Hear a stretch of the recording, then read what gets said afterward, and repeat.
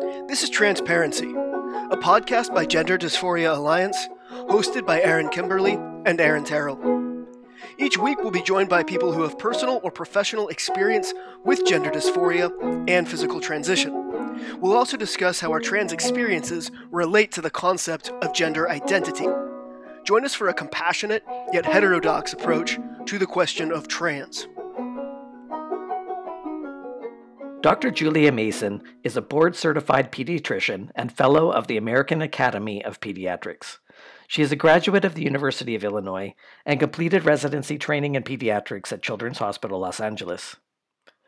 In the past several years, she's encountered an increasing number of gender dysphoric adolescents, most with neurodevelopmental challenges or psychiatric comorbidities.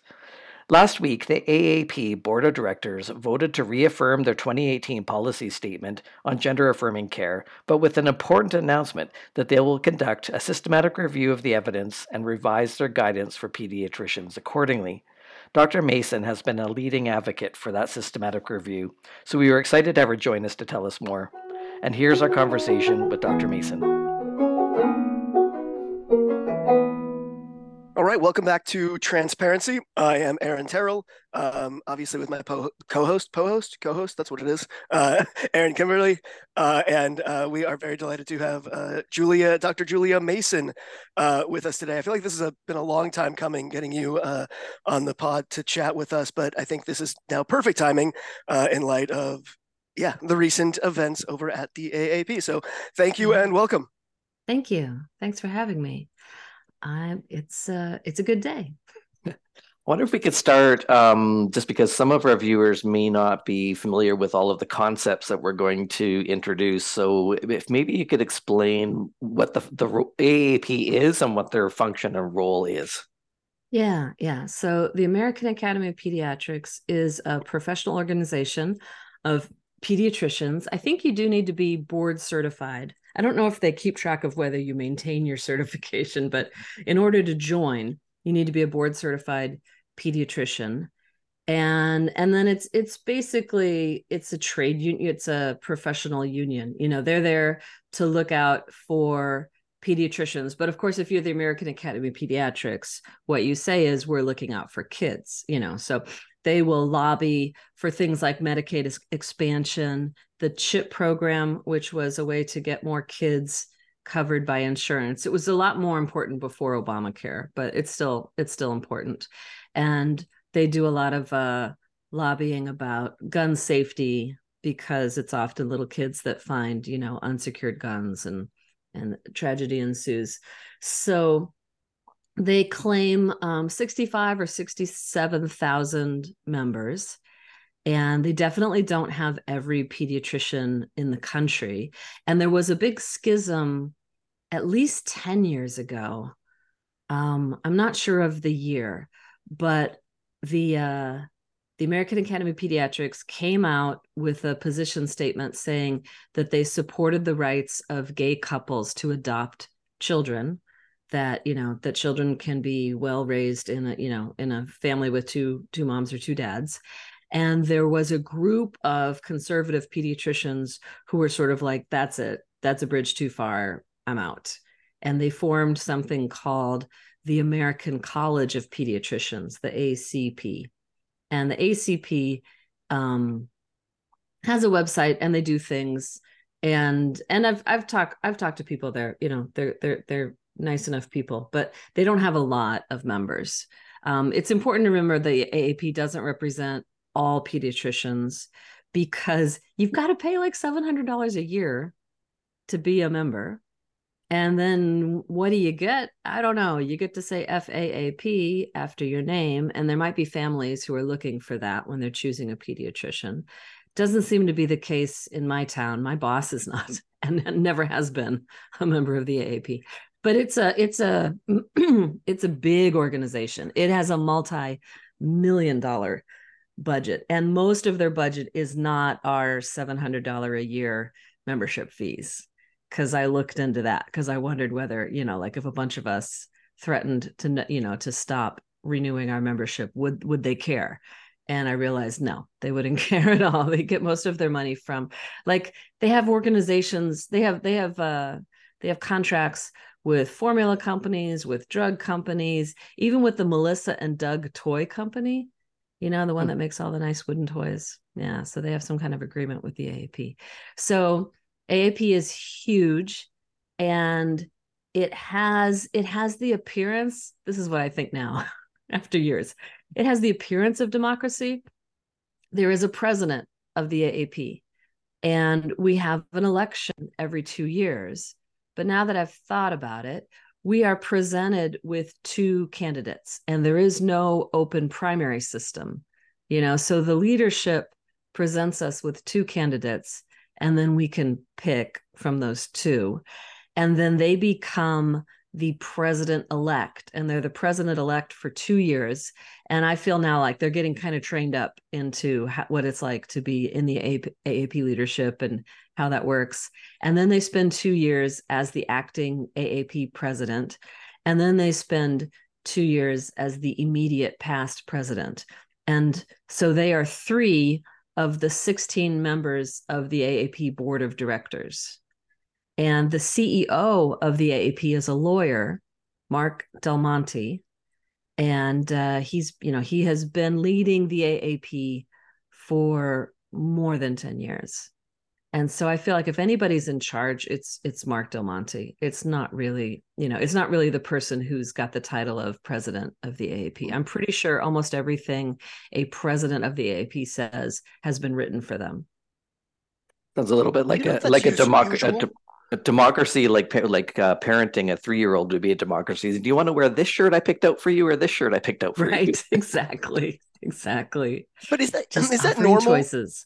Or like is from if with other medical organizations, is that usual to be basically the CEO, the head honcho, not actually a physician of any kind, to be a lawyer? Is that?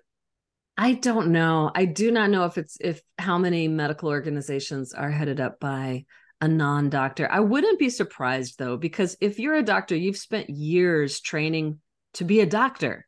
Right. You don't really want to like set that all aside to run an organization of doctors. Like that's not your personality type. So if you're the president of the AAP, you're going to be doing less clinical work for 6 years and a lot less for 2 years. And that might be worth doing because it's a career move, blah, blah, blah. But to actually just give up on medicine, I mean, there are definitely thousands and thousands of doctors who don't see patients, who are up in the administration. But it's not, the skill sets are different. And even though it's the American Academy, there am I correct that there are Canadian members? Yes, there are Canadian members. Well, it's America. It didn't say the United States Academy That's true. of Pediatrics. And there's definitely like people when you go to the National Conference and Exhibition, which is every year in October. There's a lot of people from all over the world who come to get CME, things like that. So it's got some international, I don't know if that's membership, but international participation for the CME events, which I always enjoyed till a few years ago. CME events? Yeah, continuing medical education. Oh, yes. Okay. Yeah, so yes, almost every state requires you to have a certain number of CME hours. Like I continue to learn about medicine. I went to this, I went to that. And so for many years, I have used the AAP meeting as my major source of CME credits, especially if they're in New Orleans or San Francisco. Really like going there. This year they're in Washington, D.C. I'm not going. So as an association, so they're not a regulator. They're not regulating practice, and their role isn't to protect the public, because that would be what the College of Physicians, that would be their role. But they do seem to release individual medical boards. Right. Yeah. And so they're probably a little bit different in the US than it is here in Canada. So even though they're not a regulator, they seem to release position statements on different things. So including gender affirming care. So can you explain to us what their position has been, and how do they determine what their position is?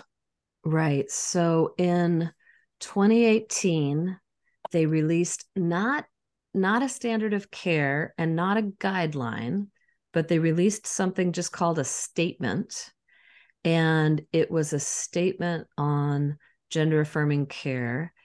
And it had, oh dear, I didn't. This is Jason Rafferty, correct? Yes. And it was written by a young doctor. I believe that when he approached the AAP leadership, he was still in training. And it was a statement that was really interesting because it broke new ground in what was considered normal management of kids with gender dysphoria. So this statement laid out that if you have a child who presents with gender dysphoria, there are three things you can do. And the first thing you can do is try to talk them out of it, and that's conversion therapy. And then they had all these references that were to papers about doing bad things to adult male homosexuals, like had nothing to do with kids. And that's, and that's conversion therapy. It's evil and bad. And then they're like, or you could just hold space. And, we called that watchful waiting. And that was actually the standard of care at the time. And they're like, that is also evil and bad. Or you could affirm them. And if you affirm, there's a social transition, and then there's puberty blockers, and then there's cross-sex hormones, and then there's surgeries. And they basically presented that as your only reasonable option. And that went out pretty quietly, to be perfectly honest. Like I got involved, I got worried about this at about that time, and yet I wasn't clever enough to look at my own AAP website, like looking at that. I found James Cantor's takedown called Fact Checking the AAP, which is a thing you might want to link to, called Fact Checking. I found that before I found the original statement. And so it just kind of went out fairly quietly, or else I'm overwhelmed and just didn't notice the email, whatever. But it has expired. Well, it was due to expire this year because traditionally AAP statements are good for 5 years.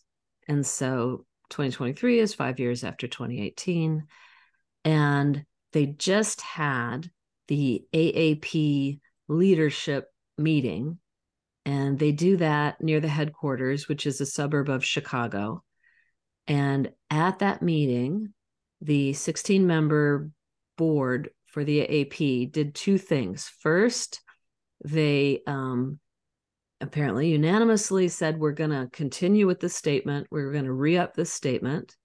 But then they said, and we're going to commission a systematic review of the evidence and maybe do some updating. And so it was like I don't know, it was weird. It was an interesting. It seems weird. It seems weird action. it seems weird to me that they would just take, one young physician's word on this, and accept that as an organization-wide position. That doesn't seem like usual practice, is it? No, it really doesn't seem like usual practice. And this statement had an unusual feature, which was a sentence that said, Dr. Jason Rafferty is solely responsible for the content of this statement. And I've never so seen bizarre. that. I haven't gone through all the other things, but that struck me as really unusual. So somebody involved in publishing this was feeling uncertain about it. There was somebody who was like, and so they put this weird little disclaimer in there. But then it also got sent to various committees which approved it. But nobody fact checked it. Nobody I guess it got copy edited. I don't remember any typos, but nobody checked the content. Nobody checked the references. They just took this thing from this young doctor who trained at Brown. He is a protege of Michelle Forcier. And if any of your listeners, watchers have seen Matt Walsh's documentary, What is a Woman? She was maybe the star of that documentary because she's the chicken lady. She's the one where he was saying, the chicken is a hen because she lays eggs. And she said, can a chicken cry? Can a chicken commit suicide? And he's like, So Michelle Forcier is not a part of AAP leadership, but she is an attending at a highly ranked training program, and she trains a lot of doctors. And she is what I would call a true believer. This is a like the gender identity is very much like a soul. She feels like she can look into a child's eyes and determine their soul, their gendered soul. And if it's this, then that's what it is, and it will never change. And I'm skeptical of that. But that's where she's coming from. And then Dr. Rafferty was just a brand new pediatrician, and I've talked at length in other places about what Dr. Stephen Levine calls the chain of trust. So when you are learning medicine, you're drinking from the fire hose, right? Like there's all this information and more coming at you, and you do not have the bandwidth or the brain space to individually confirm all the facts that you're being given. You just have to take them on trust. You have to be like, I'm a medical student. These are my teachers. They're telling me this is the way it is. This is the way it is. And so I can't really blame him because he was just right there, and he was soaking in it. And so he picked that up. And I imagine that he went to the AP leadership and he's like, ooh, like there's a new civil rights movement and the AAP needs to be on the right side of history. Trans is the new gay, and trans rights are human rights, and blah blah blah blah blah. And the leadership, which is older people and people who kind of were there through the whole gay rights movement, and maybe feeling a little bit bad about how quickly they stepped onto that train. They're like, oh right, yeah. I'm for this. I'm for this. If this is the new civil rights movement, then I am for it. And so whatever you say, just why don't you write something up and we'll take a look. And he wrote something up, and somebody was a little nervous about it that got that little disclaimer put in there. But generally it just got published. And then it was left to people like James Cantor, who's a sexologist who knows those references, to kind of take a look at it and go, this does not fit with what I understand about the current state of the literature. And that wasn't enough for them to kind of question maybe they were wrong. They just circled the wagons, is my impression. It's very much like there's that phrase, it's the cover up, not the crime. I think that they made a mistake in just taking this document from this young doctor and not fact checking it. And then when people started pointing out that it had errors, they were just like, no, not listening. We're just gonna, and maybe that's what happens when your organization is run by a lawyer. Because to admit that you made a mistake opens you up to lawsuits. But also, the longer you refuse to admit that you make a mistake, I feel like the lawsuits get worse. But I am not a lawyer, so this move to basically reaffirm that statement, but with the caveat that they would do a systematic review. I mean, that seems like part of the process of backing out. Yes, it very much does. And so I'm glad to see it. My prediction is that they're going to slowly over time change the definition of affirmative care while loudly proclaiming that they are for affirmative care, and they always have been. So they'll be like, we haven't changed our mind. We've never changed our mind. But the actual specifics of what we're recommending have changed drastically. They already did this. So let's see. Well, first I want to give a little history on me and the AAP. Yeah, I was hoping you tell the story of, you've been trying to get them to do this for a long time now. Yeah, get this more in chronological order. So the statement came out in 2018. I didn't actually see it when it came out, but pretty soon after it came out, I saw James Cantor's because I started to look around and I found that. And that's just because I had more and more patients. And I sent a patient to the clinic that I really thought was going to be sort of differential diagnosed out. Like my first kid that I sent to the gender clinic was like, yeah, like I could totally see it. And she had the story of lifelong, identification. But then the second one, she came in with her mom And I don't know, I just didn't seem legit to me, but I'm like, well, I'm just the pediatrician. I'll send you the gender clinic. And they affirmed. And then I'm like, wait a second. And I started to realize that every single person going to that clinic got the same diagnosis. Like it was a one-way trip. And so I went to the 2019 AAP national meeting, which was in New Orleans. This is before the pandemic. So it's a big gathering of people all in one place. Remember those? And thousands of people, like 5 or 10,000 pediatricians come to these meetings. They are huge. And there was a presentation about pediatric gender medicine, and they put it in a double-sized room because they knew it would be of high interest, but the room was packed. And there were 3 doctors there who all did transition of minors. And they were thrilled to see the room was full. And it was obvious that they thought the room was full because we were all there because we wanted to know how we could be life-saving heroes like them. So they all considered themselves to be life-saving heroes. They had it stuck in their heads that like these kids are just gonna die if you don't give them what they want. And I do, and now they're happy, and yay me. And then it's traditional that you can ask questions at the end. And so I did. I stood up and I asked a question. I don't remember what it was, but it was a skeptical question. And I was the last one to be able to ask a question. And so then immediately, they turned off the microphones and everything. And I got mobbed by all these pediatricians who were in that room. And they were like, oh, thank you so much for asking that question. I'm concerned myself. I don't understand what's going on.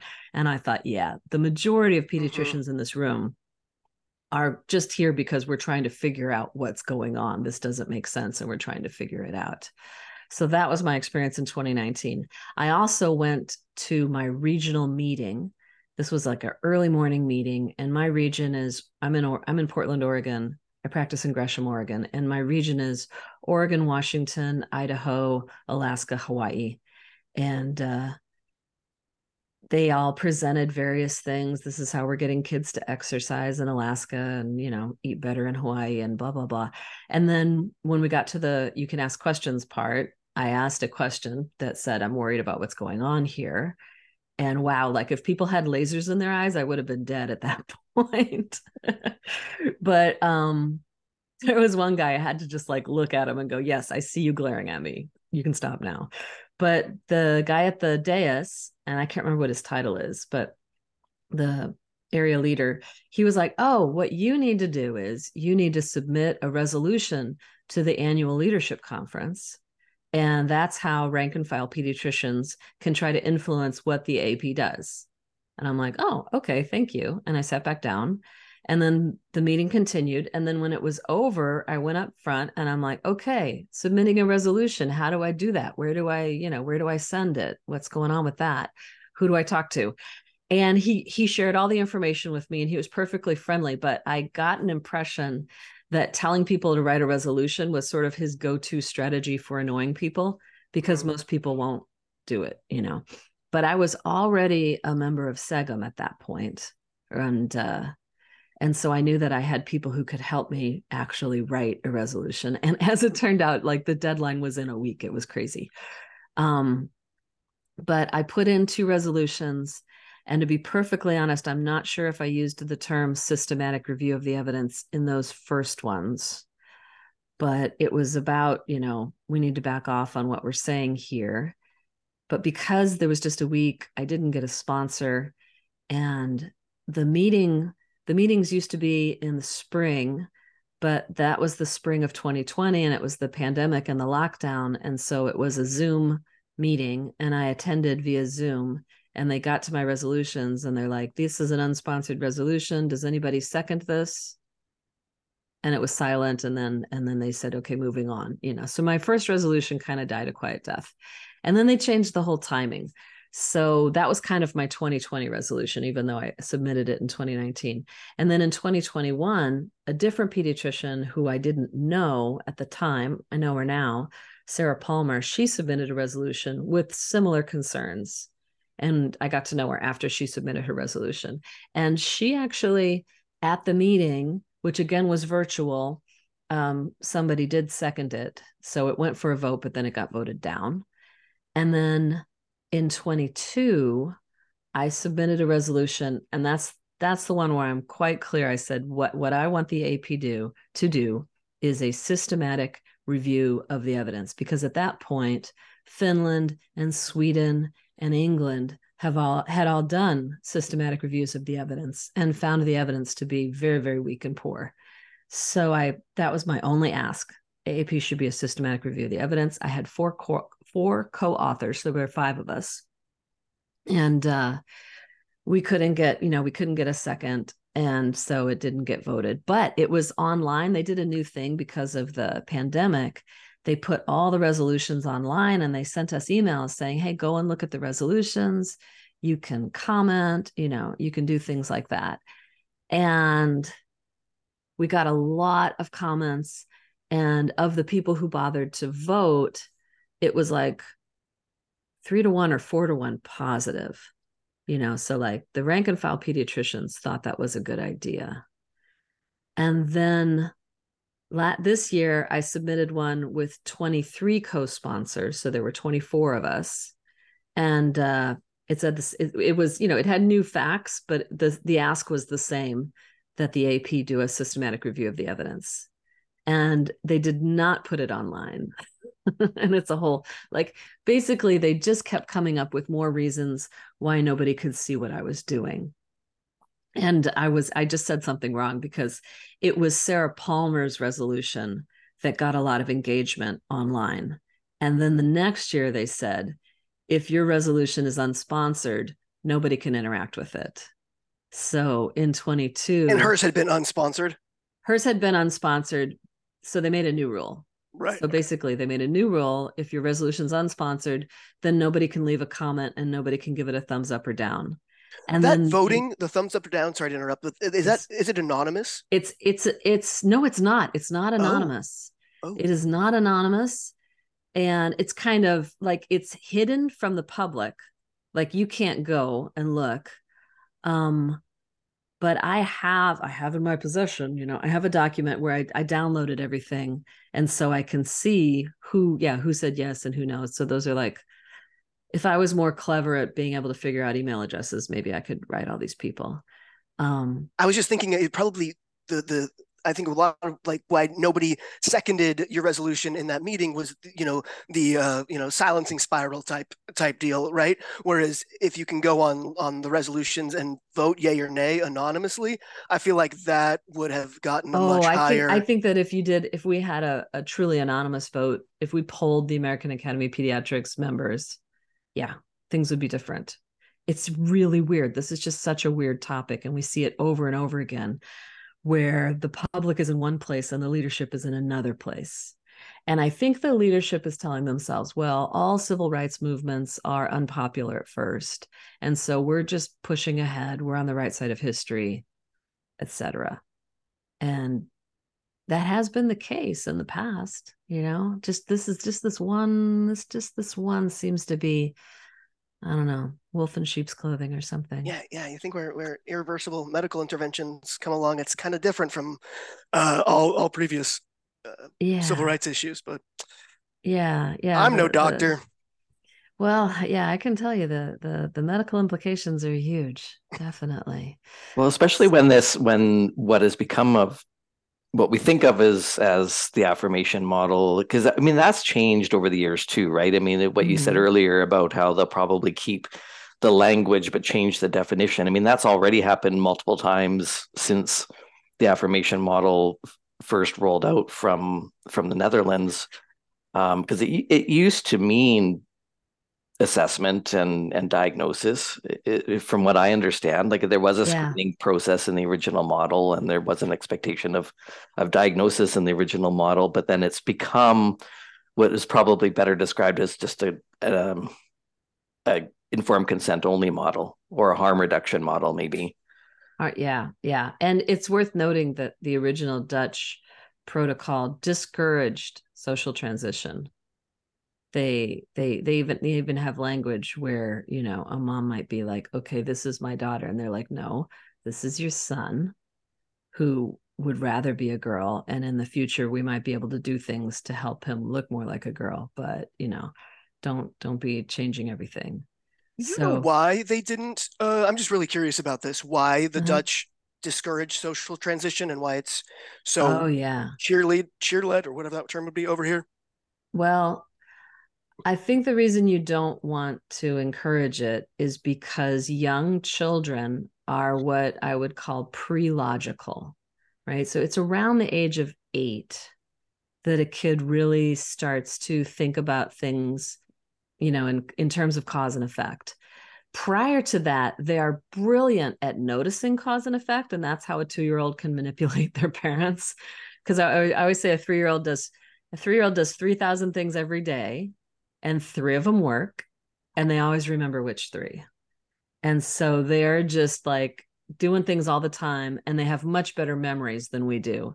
And so they're doing science in their own life, but they don't understand things. They really don't. And so a lot of what I do as a pediatrician is try to remind parents that there is no way to talk a young child into better behavior. They do not Mm. behave because you explained to them why they need to behave. They literally behave because you told them to, which is weird and it seems un-American and all that, but that's just the developmental fact. Little kids do things because they trust you and you told them to. And so, like, the foundation of a child's psychological health is trust versus mistrust, and that is developed in the first year. So in the first year of life, when they cried, did somebody respond? When they were hungry, did somebody feed them? When they were uncomfortable, did somebody help them out? And if that was solid, then they trust their caregivers. And then for the next 7 years, basically they do things because they were told. They don't do things because they figured out they don't weigh the pluses and minuses. Like once they're 8, you can say, if you leave Legos on the floor, it hurts my feet and I feel like throwing them all away. And then the kid's like, oh, I better pick up the Legos. But if they're 5, it's just like, Joey, pick up the Legos, you know. And so if you tell a child of 3, 4, 5, 6, 7 years that the fact that you want to wear dresses and paint your fingernails and grow your hair out means that there's something wrong with you. You have a girl's brain in a boy's body, but it's okay because we'll all pick out a new name together, and we're gonna send you to kindergarten and tell everybody you're a girl, and we'll use she her pronouns, and then when you're older, the doctors will change your sex. And if you say that to a small child, they believe that it's really going to happen. They ask questions about, like when I am a mommy and, all this kind of stuff. They have great faith in the powers of adult. I mean, we do amazing things, right? Mm-hmm. Like, Yeah, we fly cars and airplanes and I think the Dutch said age 12 was the very earliest that they would recommend a social transition. yeah, I could see that. And only Uh, then if they had very persistent gender dysphoria from a young age. yeah, yeah. But over here in the United States and I think Canada, people are doing social transitions, and it's all fun and games until puberty starts. And then it just gets deadly serious because the medical side effects of blocking puberty at its onset are severe. Mm-hmm. And I don't think the parents understand that. I know the kids don't understand that. Well, I don't think parents, so, hypothetical parent takes their child to a gender clinic. I don't think they're being told, well, did you know that the vast majority of time childhood onset gender dysphoria is highly correlated with homosexuality? So odds are, based on the research, A, your child will probably grow up to be gay, and B, especially if they're boy, and Yeah. B, there's 12, 13 studies that all say by the time they're an adult, they'll have adapted to a gay identity and this gender dysphoria or this, strong desire to be the opposite sex will shed off. That's not what these families are being told. No, they aren't. No, they all. It's really weird, because I'll talk about in the before times, So like in the before times, it was known that 66 to 80 something percent, maybe even 90% of kids with a cross-sex identification would desist, as they hit puberty and as they had what Stella O'Malley calls their sexual awakening, because when you're little, you don't think in terms of who you're attracted to, but that's part of puberty, is starting to figure out who you're attracted to. And yeah, for a lot of the kids, and especially the classic effeminate boy, he gets to be old, he gets to be 12, 13, and he gets a crush on somebody, and then he's like, oh, that explains a few things. So yeah, we've blocked that pathway. And I don't know, that was part of the staff at the Tavistock Clinic, which was the world's largest pediatric gender clinic in London. There was staff sort of joking to each other that soon there would be no gay people left in England because they were all being transed, which is horrible to think about. There is And then I'm some just worried. Yeah. there's some. I was just thinking of cases in history where activism has really changed the course of a medical practice. And I guess there is precedent in terms of the activism involved in removing homosexuality from the DSM. I guess that would be one precedent, but I think the key difference between that is that wasn't in direct contradiction to the evidence. Whereas Yes. I feel like what's happening with the influence of activism on medical practice, it's in direct contradiction to all the evidence about what is best practice for kids. Yeah, it's like we forgot everything we know about child development, and we forgot everything we know about adolescent development. It's just all gone out the window in favor of this political ideology, and that like identity is more important than anything else. And when I was a kid in the 80s, and there was this whole campaign aimed at gay kids that said it gets better. Like, I know life is rough right now, it seems really awful, but it gets better. And all of these adult gay people were creating sort of short video messages that were going out to say, look, it was rough for me when I was in high school, but now I'm happy, and it gets better. And there wasn't any medicalization involved. It was Yeah. just getting on with your life. But now it's getting onto a path of medicalization with a ton of side effects. And I think the harm done, if they think they're protecting trans people with these policies, I mean, I think the harm done to people like myself and probably you, Aaron Terrell as well, but for those of us that had classic gender identity disorder, this activism and the blind following of that activism by the medical establishment is really neglecting us because we're not afforded an opportunity to better understand this condition that we've been diagnosed and treated for. I mean, I've been treated for almost 20 years now for a condition that no one will explain to me what it is. Wow. Yeah, because it's if you try to explain it, then you're not a believer, and it really feels more like a religion than a scientific field to me. There are catechisms like trans women are women, trans men are men, non-binary people are valid. These are just things that you say, and you have to believe them.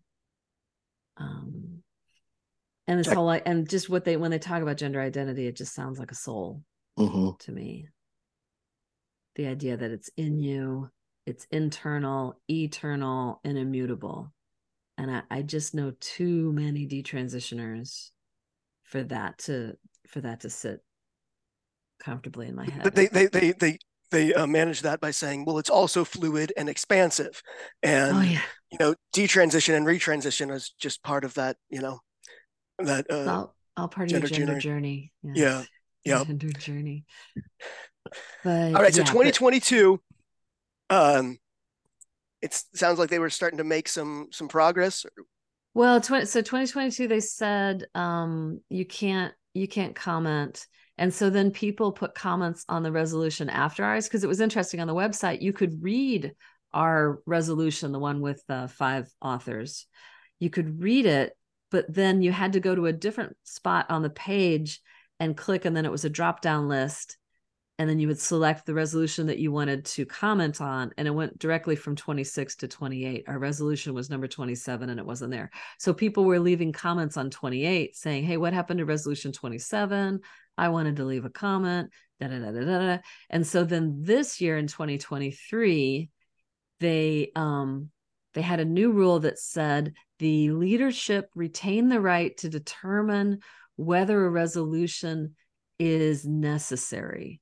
And if we feel that a resolution is not necessary, we're just going to bin it, like it's not even going to show up. And so they came out with that rule before the deadline for submitting it. So you're only allowed 4 whereases, and I think we used 3 of the 4 to talk about why our resolution was necessary. And then that's the one with the 24 co-sponsors. And then when they did put up the website where you could look at the resolutions and comment, they had a new thing that they said comments will be moderated, and if the comment is not on the resolution, then it'll be removed. So it was just like on and on and on. I figured next year they'd have a new rule. It's like, if your name is Julia Mason, then you're not allowed to submit a resolution. They just kept coming up with more and more ways to shut me down. And then they had the meeting where my resolution died a quiet death because it didn't have a second. But also they said they're going to do a systematic review of the evidence, which is exactly what I was asking for. And great. Now, I should talk a little bit about what a systematic review of the evidence is, because it is a particular thing. It is the pinnacle sort of evidence-based medicine, where the weakest way to figure out what to do in medicine is to ask the old dudes, right? Like, ask the experienced doctors, what do you think is the best thing to do? And they say, well, in my experience, blah, blah, blah, So that's, a lot of people call that eminence-based medicine instead of evidence-based medicine. And then you get up to like observational studies, and then you can get into, yeah. I just realized I think we have actually a weaker method of doing that now, which is ask the child what they'd like to do. Oh, you're right. It's not even as good. Ask the child, what should we do? Ice cream every day. Yeah. And so, yeah. So a systematic review of the evidence is a stronger thing than just a review of the evidence. Like, one of the only reviews of the evidence that people have seen is this thing that's on the Yale website, said that's like what we know about, gender affirming care for kids. And I think they use systematic review, but it is not a systematic review of the evidence, because in order to do a systematic review of the evidence, you have to pre-publish your search criteria. So before you publish the review, you say, we're going to look at all English language or all language, and from this year to this year, and these are our keywords for our search. And, this is what we're looking for. And that way, when you then later on publish your review, someone else can be like, well, I ran that search that you published, and I found, DeLong et al. In 2015, and you didn't mention it. So you messed up. It's a way for people to double check that you really did look at everything. And then you're supposed to evaluate each of your sources for bias. And that's a key thing. And that's where a lot of the current research falls apart, because, and yes, it's going to be almost impossible to do a double-blind randomized controlled trial. Like, these are very active interventions. And so you can't have a blinded condition. But there are still strong ways, there are still ways to look at the evidence and to figure out the strength of the evidence. And that's what they did in Finland and Sweden and England. And in each of those places, they're sort of like, oh, we need to slow down on this. And Grita Kertakaltiala, who is a child and adolescent psychiatrist in Finland. She was tasked with opening up Finland's gender clinic a long time ago. And she says that like she looked at the research and she's like, this is not super strong, but Finland is a small country and I'm told I need to start a gender clinic, and so I'm doing it. So she started a gender clinic, and then she published, I think in 2015, that her experience was if the kid came in and they were solid and stable and doing pretty well, and really kind of their only issue was the gender dysphoria, and then they went through the process, they did fine.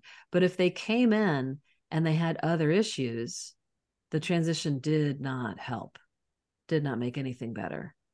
And so she was starting to get, because it was supposed to, the whole idea is that every single problem a gender dysphoric kid has is because of minority stress, right? Like if they're depressed because society is hard on trans kids, or if they're anxious because it's hard to be trans. Like everything is always attributed back to that one source. And then the idea is we're going to put all that aside and we're going to plunge ahead with this transition and that will fix everything. And then it doesn't. Mm-hmm. It seems like it doesn't. So that's what happened in Finland. In Sweden, there was sort of a scandal because they had like an investigative news show that found a kid that goes by Leo, at least in the news show, who had been put on puberty blockers for 4 years and whose bones got so brittle that they suffered stress fractures in the spine. And those aren't fixable. So this person is disabled for life with back pain, with an inability to stand for extended periods of time for the rest of their life, as far as I can tell. And that was scandalous enough that it led to all the other changes in Sweden. And then in England, I'm not sure how, well, I guess there were a lot of people that quit, right? They had a massive turnover at that clinic and there were some whistleblowers. And then they commissioned Hilary Klass, who is an experienced pediatrician, to do a review of the evidence. And she kind of disappeared for a few years, but then she came back and she's like, yeah, this isn't good. We need to shut down this clinic. So they're still working on that in England. How long does it typically take to do a systematic review? What can we expect with the AAP's process? I don't think it could be done in less than, maybe 3 months, but probably 6 months. And we'll just have to see what happens. Oh, and I want to get back to, I was about to tell this story and then I realized I should give the history.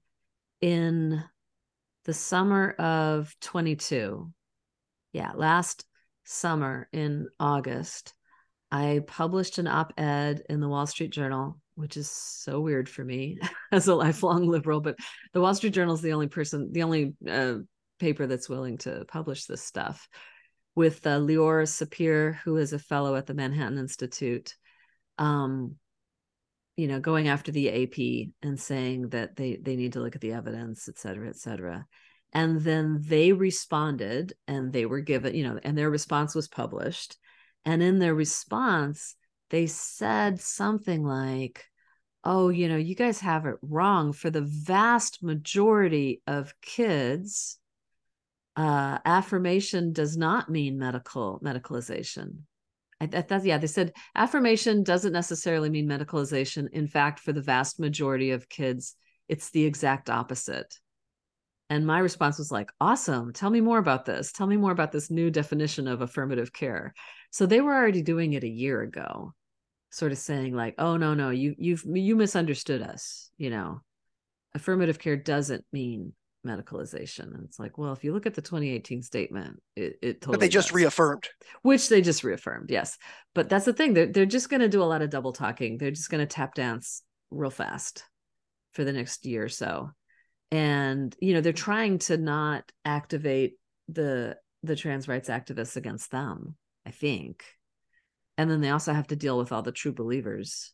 So I would guess that the people who are in AAP leadership are not true believers. They just kind of got caught And then they circled the wagons and tried to just shut down all dissent. And now they're figuring out that that's not working. That's not happening. So I'm really glad to see that. But they're still trying to play off both sides. So we'll just have to see what happens. I do feel, people have asked, what do we feel about people being able to backpedal? And I think it depends on who we're talking about. I mean, I think people that were maybe misled and innocently just sort of bought into this because someone else told them, or what you were saying about that chain of trust, that if the expert said and people were innocently led into this, I think they should be able to, I think, change their mind based on the evidence. But there are people that I feel have really broken the public trust in ways that I don't feel like, I don't want to let them backpedal and save face. And I know it's really hard. I don't like, we're sort of we're getting to the cleanup phase of the opioid scandal, right? So I was in medical school. I started medical school in the 1980s. That's how old I am. And right when I was in medical school in the late 80s, there was this push to be like, pain is the fifth vital sign. You have to ask every patient about their level of pain, and they need to give you a number. And then it's your job to get that number down, And so they were just literally in medical school pushing it on us that it's our job to relieve pain. And this was totally coming from the drug companies, who thought that they had a fabulous new medicine that somehow, despite being an opioid, was non-addictive. And that was completely bogus. That was OxyContin mostly, And so that was this huge thing from the top down, where they were telling the doctors, this is your job. You're the doctor. You need to fix the pain. And, oh, here you go. This is how you do it. Here's the med. And I remember 20 years ago when I was practicing in Wisconsin, there was a family medicine doc, and I don't think he was a bad guy. He was just very soft-hearted, and he tended to believe what people told him. And the word was just out. Everybody went to him if they wanted opiates, because he was known to just very easily write those prescriptions. And then I think he did get in trouble. But yeah, is it his fault? I don't know. And then Parallels just so direct. Yeah. It's what's going to happen here? I don't know. What do I want to happen? I want medicine to go back. Well, medicine has never been evidence-based. What am I talking about? We keep trying. Could you expand on that? We keep trying. I mean, I started school with an MSTP fellowship, so medical scientist training program, and I was going to get an MD and a PhD. And then what was interesting to me is it paid for everything, and it gave me money to live on. So that was pretty cool. That was the appealing part to me, is to get my medical degree and not be in debt. And I did my first year of medical school at University of Illinois, Chicago, with that MSTP fellowship. And but then I realized that none of the PhDs that I could get at UIC is what I wanted to do. And so I transferred to the University of Illinois, Urbana-Champaign, which is a much bigger university. It's huge. It's like 80,000 students, and has a lot more, PhD degrees. But I had to give up my fellowship, and I joined something called the Medical Scholars Program. And they really tried to talk to us about evidence-based medicine. It was kind of a new thing then. And the idea that we were going to be more scientific and not just like do commissions of learned, old doctors and listen to what they say from their experience, but actually try to look. So there's been some fascinating things. Do you know they actually did sham heart surgery once? They did a randomized controlled trial where they cut into people and did not actually do the surgery. And it showed that it didn't make any difference for this one thing. Yeah, I know. I don't think they were cracking chests. I think they were going into the vessels from the side, but still, it's like, wow, who signs up for that? I don't know. But anyway, Poor people. the big thing, when I was in med school was like, for decades, we've told people with back pain that they need to do bed rest. And actually, that's totally wrong. Like the worst thing to do when you have back pain is to stop moving. You have to keep moving. And the way it was explained to me, and this applies to any joint, there are parts of our joints that only get fed via movement. Like they don't really have a blood vessel that goes to them and feeds them.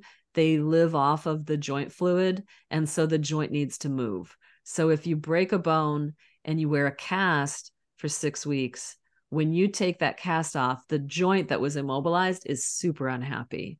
And it takes a while for it to come back. So if I don't have a serious injury, I really like to put a removable brace on it and then tell the person, you wear this brace when you're at risk, but then every night I want you to take it off and like move the joints, because that's how they eat.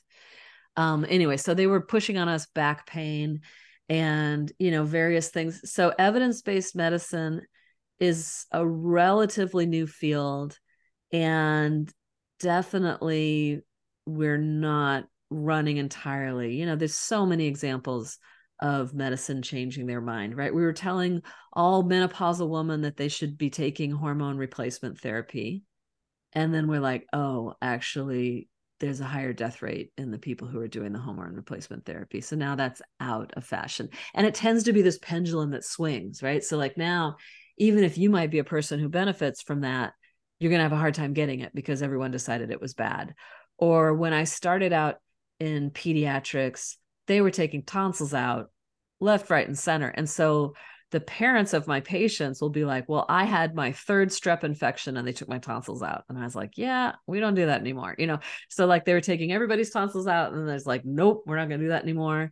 And in pediatrics for decades, for 30, 40 years, we thought that the way you get food allergies is the protein from the food gets into your blood, because we'd noticed that entire proteins from mom's milk end up in the blood of little newborn babies.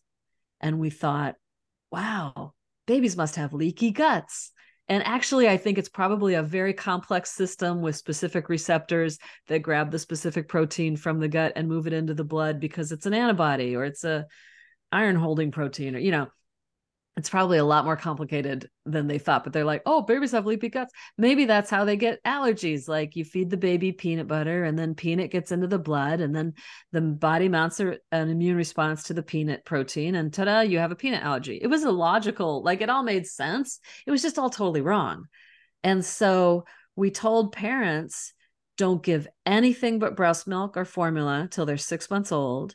And then you start with rice cereal because who's allergic to rice? And then you start the foods one at a time. But all of the common allergens you delay. So you don't give cow's milk till they're 1.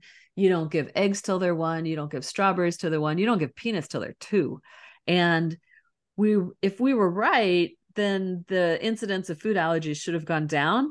But we were totally wrong. And the incidence of food allergies was just going up and up and up until a British allergist went to Israel, where they've got a snack called bamba, and it's peanut butter puffs. And instead of being cheese puffs, it's peanut butter puffs. And he noticed people giving these to babies. And he's like, wait a second, thought we weren't supposed to give peanuts to babies. And he gave his talk to this like conference of Israeli allergists. It wasn't about peanuts, but then he's like, okay, I got a room full of Israeli allergists. I got to ask y'all, how many of you have a patient with a peanut allergy? And only some of them raised their hands. And he's like, wow, if I was in England, we all have dozens.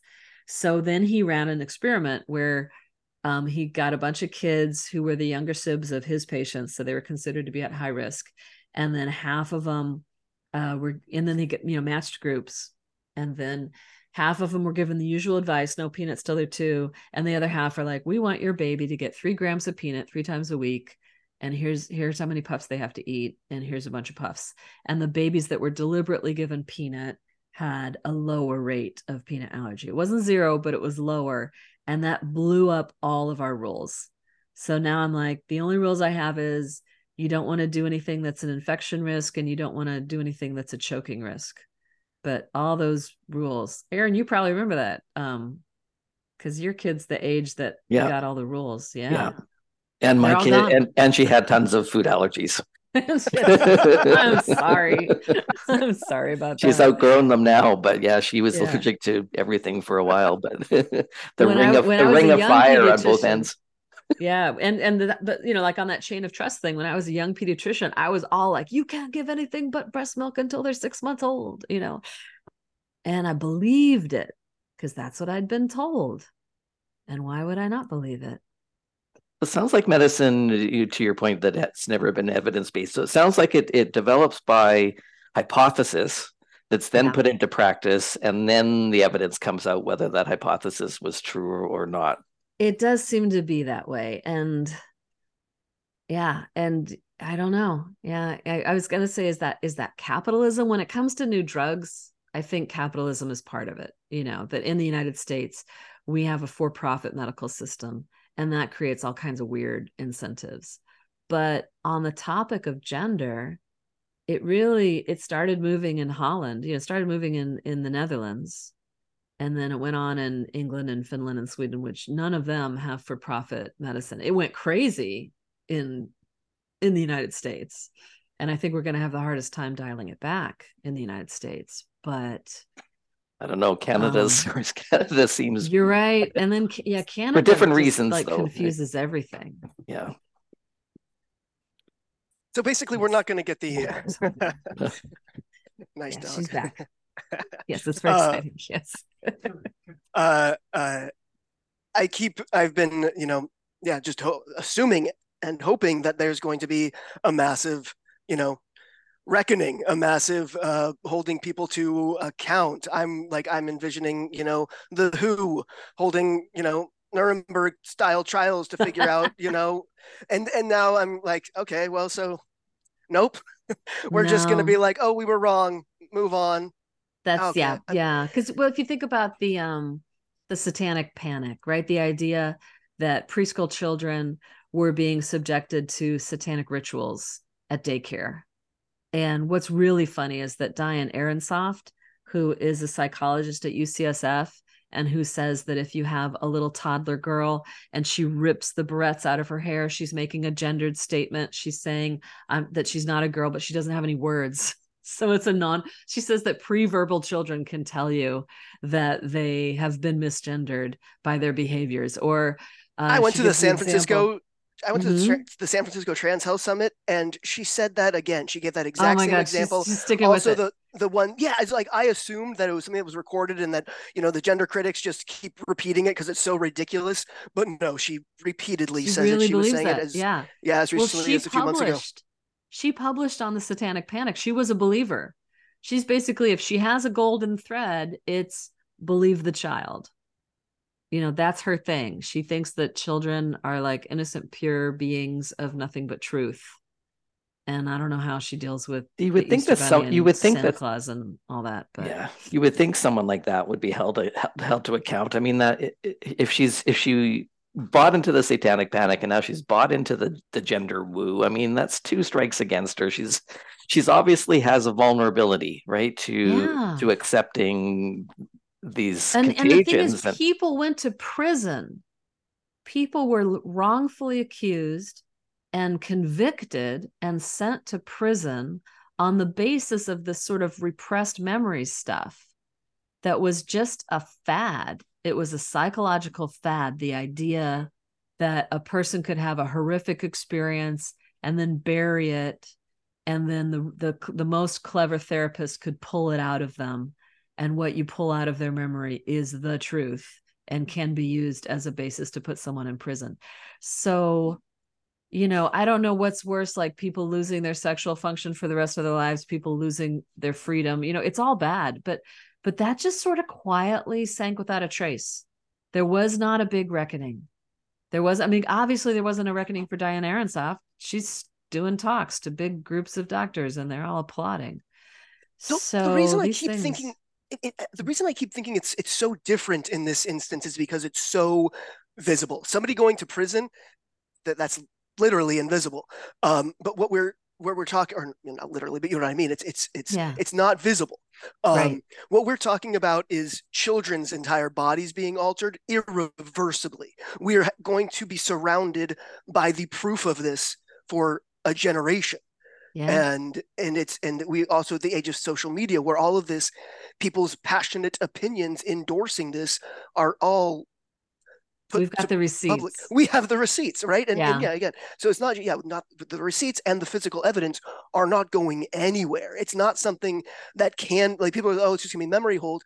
Yes, there's going to be, attempts like the AAP is already engaging in, of Mm-hmm. memory holding and doing this, saying this but meaning this, and meaning, like, they can keep doing that, but the evidence of the harm is going to be forever. It's going to be visible for an entire generation. So that's why it just seems like this has got to be different, right? I mean, that's what I keep holding on to. I mean, everything's different.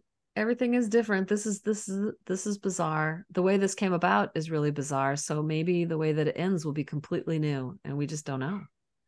We don't know how it's going to go. Just in the past, medicine has made mistakes, and it tends to just be, the guy that came up with lobotomies won a Nobel Prize for medicine, and he was not subsequently put in jail.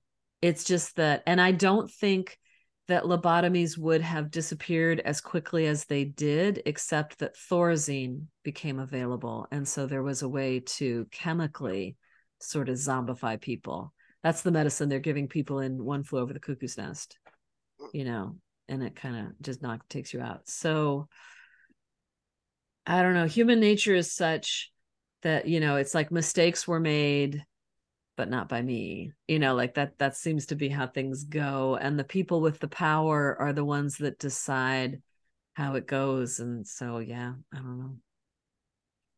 We'll And there's see. also the parents. Helen Joyce made a really good point recently when I think she was talking to Peter Boghossian on his show, and she was basically saying how, it's going to be the parents who are the longest clingers to, this having been the right call, just because it's one thing to admit to yourself that you made a mistake by doing something, to yourself, and it's another thing, or doctors, certainly not the lawyer at the head of the AAP, but Mm-hmm. an individual doctor can say, they're less inclined, but they could say, that was a mistake. I'm sorry, we shouldn't have done that. But how does a parent reckon with making that decision for their child?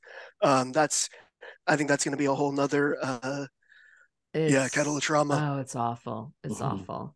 And it's, I've already seen this. I know there was a judge in California, and she was presiding over a custody case where the mom wanted to transition the kid and the dad did not. And she very much, was sort of against the father, and she never revealed the fact that she had a gender dysphoric kid that she was actively transitioning. It seems like a conflict of interest. And Helen Joyce talks about how over and over again she's been told, sort of, by back channels, oh, you're not going to get anywhere with that organization because the vice president has a trans kid, or whatever. Like, once there's one person in an organization who has bought into this, then the whole organization is sort of stuck, because nobody wants to say to Mrs. Smith that she's crazy and she's, doing the wrong thing. And so everybody just, you spiral of silence, like you mentioned before. Depressing. Yes. Heavy sigh. So Where does it go? I don't yeah, know. I don't know, but it is a good thing. We just have to watch the AP. They said something about, they had sort of boilerplate in their press release about doing the systematic review and looking at the evidence, about, in the interests of transparency, that they would, involve a number of stakeholders. And I really think that was just bog standard DEI talk for, like, we're going to have trans people on this committee. But I want to push on that and say, you need to have detransitioners on this committee. You need to have the parents on this committee, parents who are supporting their kid and parents who aren't supporting their kid. Like, we need parents on this committee, and you need some pediatricians who aren't doing this for a living Well, that's on just that it. what I thought committee I are you thought referring to? The AAP has released a statement. We can link to it in the show notes, basically describing what they did. I mean, everybody read about it probably in the New York Times and the Wall Street Journal because that came out faster. But then the next day, the AAP had a formal press release on this topic, saying both that they were, re-upping the 2018 statement and that they were going to do a systematic review of the evidence. So what I'm wondering is why, so there's a committee associated with doing a systematic I'm review of the saying evidence? committee. They didn't say committee, Oh, but they did say that they're going to include stakeholders in the process. I thought the whole point of a systematic review is that you eliminate bias and conflict of interest by not Good including point. stakeholders. Yes, you're good. Good point. I guess they were talking about the process of looking at the results from the systematic review of the evidence, because you're right. A systematic review of the evidence does not have stakeholders. That is completely against. With a systematic review of the evidence, you're trying your hardest to eliminate all bias. And so like Mr. Del Monte already sort of, raised red flags for me because he was like, well, we're confident that the review will blah, blah, blah, and it's like, well, now you're already violating the idea of equipoise. You need to go into your review with an open mind. It could go this way or it could go that way. We don't know. We're going to look at we're going to look at the evidence and follow where it takes us. And he's already making statements that are like not even so handed. even if they do because obviously, as you said, how the systematic review of the evidence works is they have to, previously publish their search criteria, the time frame, everything, so it can be replicated. So that's great, but when they're saying having stakeholders involved, that sounds like even even if the systematic review of the evidence is entirely pure as it should be, it might be presented in a way that is favorable to said stakeholders. Is that kind of Yeah. what you're thinking? Yeah. Yeah. And I'm wondering, again, with the AAP's funding, and like you looked into their funding, how much Yeah. of this is coming from? Well, so recently, I was reading an article. I can't remember where it was. It was something that Lior Sapir had linked on Twitter Mm-hmm. that I was reading about something that's going on at the American Academy of Psychiatry or adolescent psychiatry. Do you know what I'm referring to? Where 3 times they tried to Uh-huh. have that Finnish pediatrician you mentioned that I can't pronounce her name. They were having her and Uh-huh. a few other European To present clinicians who. their evidence. Yeah. And Right, yeah, I think it right. is at the American Psychological Association, and I they're think it's having a yeah. meeting. They're having their meeting in October in New York City. And it was an article in the Free Beacon. I haven't read it, but I saw the reference to it. Yeah. And Nice. they're like, Okay. Yeah. Yeah. no, we won't listen to you. We don't want to hear about how you're doing it in Europe. Right. It's one individual. It's somebody named Aaron Jansen, who is the head of the gender division of because it's the American Academy Oh, of Psychiatry for adult children and adolescents. It's specifically okay. pediatric, and I remember it's psychiatry, and because it's different from psychology. I remember, but and it's the head of that department who unilaterally, basically, because they have all these different people coming and presenting on different topics, and this is the third time that he has struck down the invitation of those specific presenters. And I looked up that individual, and he's on the Pritzker Foundation or something. Yeah, When right. I So, and so I'm wondering if something similar is going on at the AAP, where there is a right. There's definitely vested Pritzkers financial. are Yeah, big in Illinois, in Chicago, and the AP is based in Chicago. So that's a question. It's an excellent question, and I don't know the answer. I found the statement.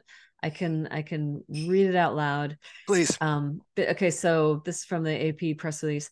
The board reviews evidence and considers policy renewal on a regular schedule as authorizations expire. Based on the continuing review, the board reaffirmed the current guidance on transgender care until there is an updated version. To ensure the policy update process is transparent and inclusive, the AAP will invite members and other stakeholders to share input. So the stakeholders part is they're saying we're reaffirming the 2018, but we're also going to update it starting now, I guess. They don't really say So, how.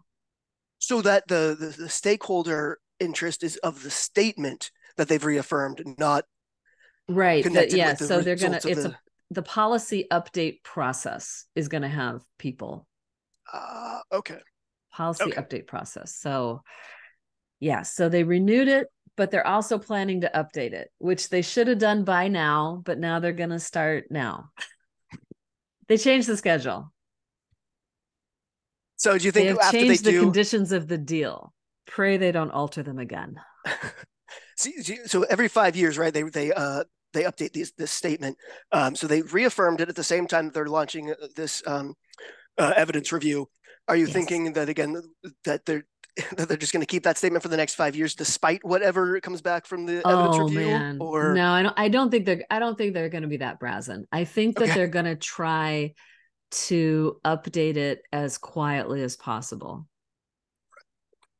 and just and sort of introduce more flexibility for what you can do with a gender dysphoric child.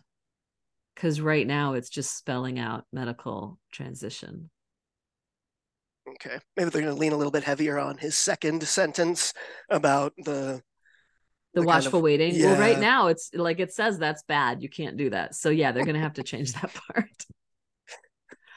Uh, I don't know how they're gonna do it. I think they're just sort of ducking their heads down and hoping that it all blows over. I don't know. I felt like the AP kind of put themselves at sort of an existential risk because they could be named as a plaintiff.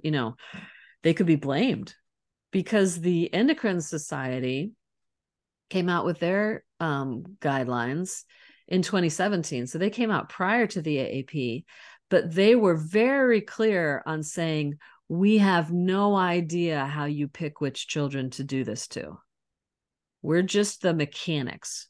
We're just like, we can tell you how it's done, but we can't tell you who to do this to. That is not our thing. We're the endocrinologist. And then the American Academy of Pediatrics just leapt into that breach. And they're like, oh, we'll tell you. We'll tell you how to tell which kids. You ask them. You just ask them. And if they say they're trans, then they're trans. And we're off to the races. And what could possibly go wrong? we're So, about to find out.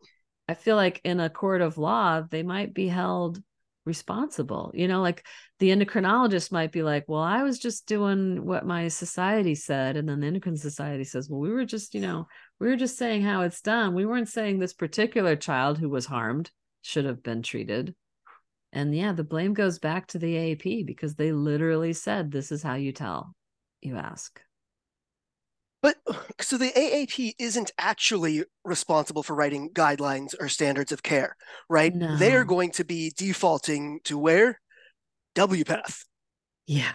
right? Yeah. And I WPATH. think I think that's where all the responsibility lies. Yes, obviously people at the AAP should have known better and should not have, you know, Jason Rafferty's, opinion piece should not have been, medical advice. Official. But Yeah. yeah, but it's still the AAP is still relying on WPATH for their standards of care, Good and point.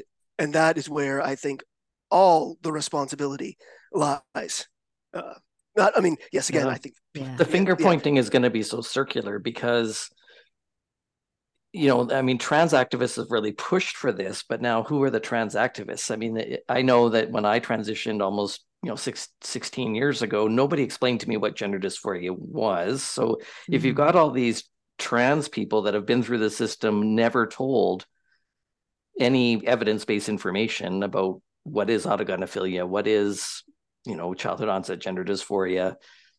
And so we're left to kind of develop a narrative for ourselves that we can just feel good about and get on with our day. And some of those narratives are bizarre, right? But we're left as patients, we're left to do that because you can't really build a self-concept otherwise. So now, so it's just sort of like who's the original blame here? Is it the clinicians that are to blame? Is it the trans activists who are to blame? And then the WPATH is going to say, well, we just developed these policies because that's what the trans activists said that they wanted, and so there's just going to be a lot of finger pointing, right? Yeah. All over the place about where the original blame comes from. But still, I mean, the WPATH calls themselves the World Professional Association for Transgender Health. I always say they identify as a professional association because they definitely aren't advocating for evidence-based medicine. Right. And it's not just that activists, because activists shouldn't like Aaron, you're saying like point at the, but so it's never an activist job to give medical advice or to write medical guidelines. So the WPATH, even if they were influenced heavily by activists, and they were, so what? That's not the activists' fault. It's their job. Activists are going to, advocate, and they're going to. That's what they do. But they're not. They're not writing medical guidelines. WPATH is, but at WPATH that there is, in a lot of cases, no line between a clinician and a trans activist, because many of them are trans activists first and clinicians second. And so in that case, absolutely, those activists are at fault and should be held to account and held responsible, in my view. But I would say at least half of WPATH, there is not a distinction between a trans activist. Well, in all of WPATH, there isn't a distinction between a clinician and an activist. But a lot of those clinicians are simultaneously trans themselves. But I mean, all of them are activists. It's just that a significant number of them are also personally invested in this healthcare or lack thereof. I agree. Can WPATH be redeemed? I don't know. No. I mean, no. I'm hoping that the AAP can be redeemed, that they can like do reverse ferret and be like, oh, wow, sorry. Like, because I think that overall they do good things, I think. But WPATH, I don't know. They, it started out as the Harry Benjamin Society, and that guy was a quack. So but even then, there was just so much more cautious and they had the crazy name, but they actually were a lot more cautious than they are now. Right. It's just what it is now. I mean, people, I don't know how people can read the Standards of Care 8 and think that there's any actual evidence or medicine that went into that document at all. I mean, there's literally a chapter on castration. Yeah, they dropped the ethics chapter and they kept the eunuch chapter. And that's like, I was like, okay, there you go. WPATH is lost. They have like completely lost the plot. They've been taken over by activists. Mm-hmm. Yep. Well, thank you so much for being here, Julia. This has been very, very informative. All right. Good to talk to you guys. Yeah, it's been a pleasure to talk to you. I maintain hope that we're not going to go the satanic panic route, but I just, I don't have bloodlust. This is like the one topic where it's like I'm not usually like a justice seeking kind of person. It's like, oh, people make mistakes, bad things happen. Let's all move on, But in this case, it's like I want heads to roll. Like I just really do. I'm sorry, I don't know why, but I just really do. No, you're not wrong. I'm old. That's what it is. You're like, I'm tired. Let's just make it stop. I'm just like, whatever. Just make it stop. Yeah, exactly. Fair. Just please, can we stop? Yeah. Well, and you had a massive hand. We are stopping, I think. I think that's where we're heading. And I think you had a massive role to play in that, and your persistence and getting them to. Right. I have been insistent, persistent, and consistent in my efforts. Yes, you have. To get the AAP to stop listening to 6-year-olds. And thank you. All right, thank you. Thanks for joining us for this episode of the Transparency Podcast. If you enjoy our content, please help out our algorithm by hitting like or subscribe. If you'd like to make a donation, follow the link to our PayPal account. On behalf of the Gender Dysphoria Alliance, thanks for your support.